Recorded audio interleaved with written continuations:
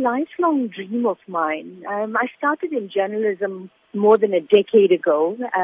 Started off at Newsbreak on Lotus FM. For as long as I could remember, I've always had this desire to write for children especially, because it's quite a magical thing. The title Selfish Shongololo, what can young readers actually expect from this book? The Selfish Shongololo is about this mean-spirited worm.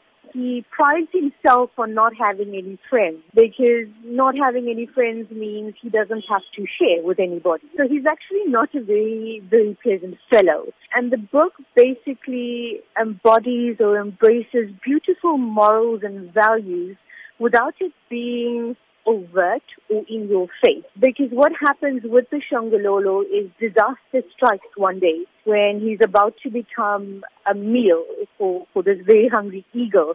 We discover that all the other creatures that he's being so mean to and so unkind to and so nasty to all the while, do they suddenly come to his rescue? Do they risk their own lives and come to his rescue? Or do they just turn a blind eye? And therein lies the morals and the values that you want to impart to young minds. So without giving away too much of the book, that's kind of what the young reader can expect. It sounds like a lovely tale of kindness and compassion. How important would you say it is for, as parents, to be able to impart these values into our children so that they can take it into their adult life? You've just got to look around you now, and especially with social media. There's so much of unpleasantness that surrounds you as a human being. If you sit back and you question, where does all this start? I remember seeing footage of a group of young boys beating up this middle-aged man. And I asked myself, who are these boys? Why do they behave this way?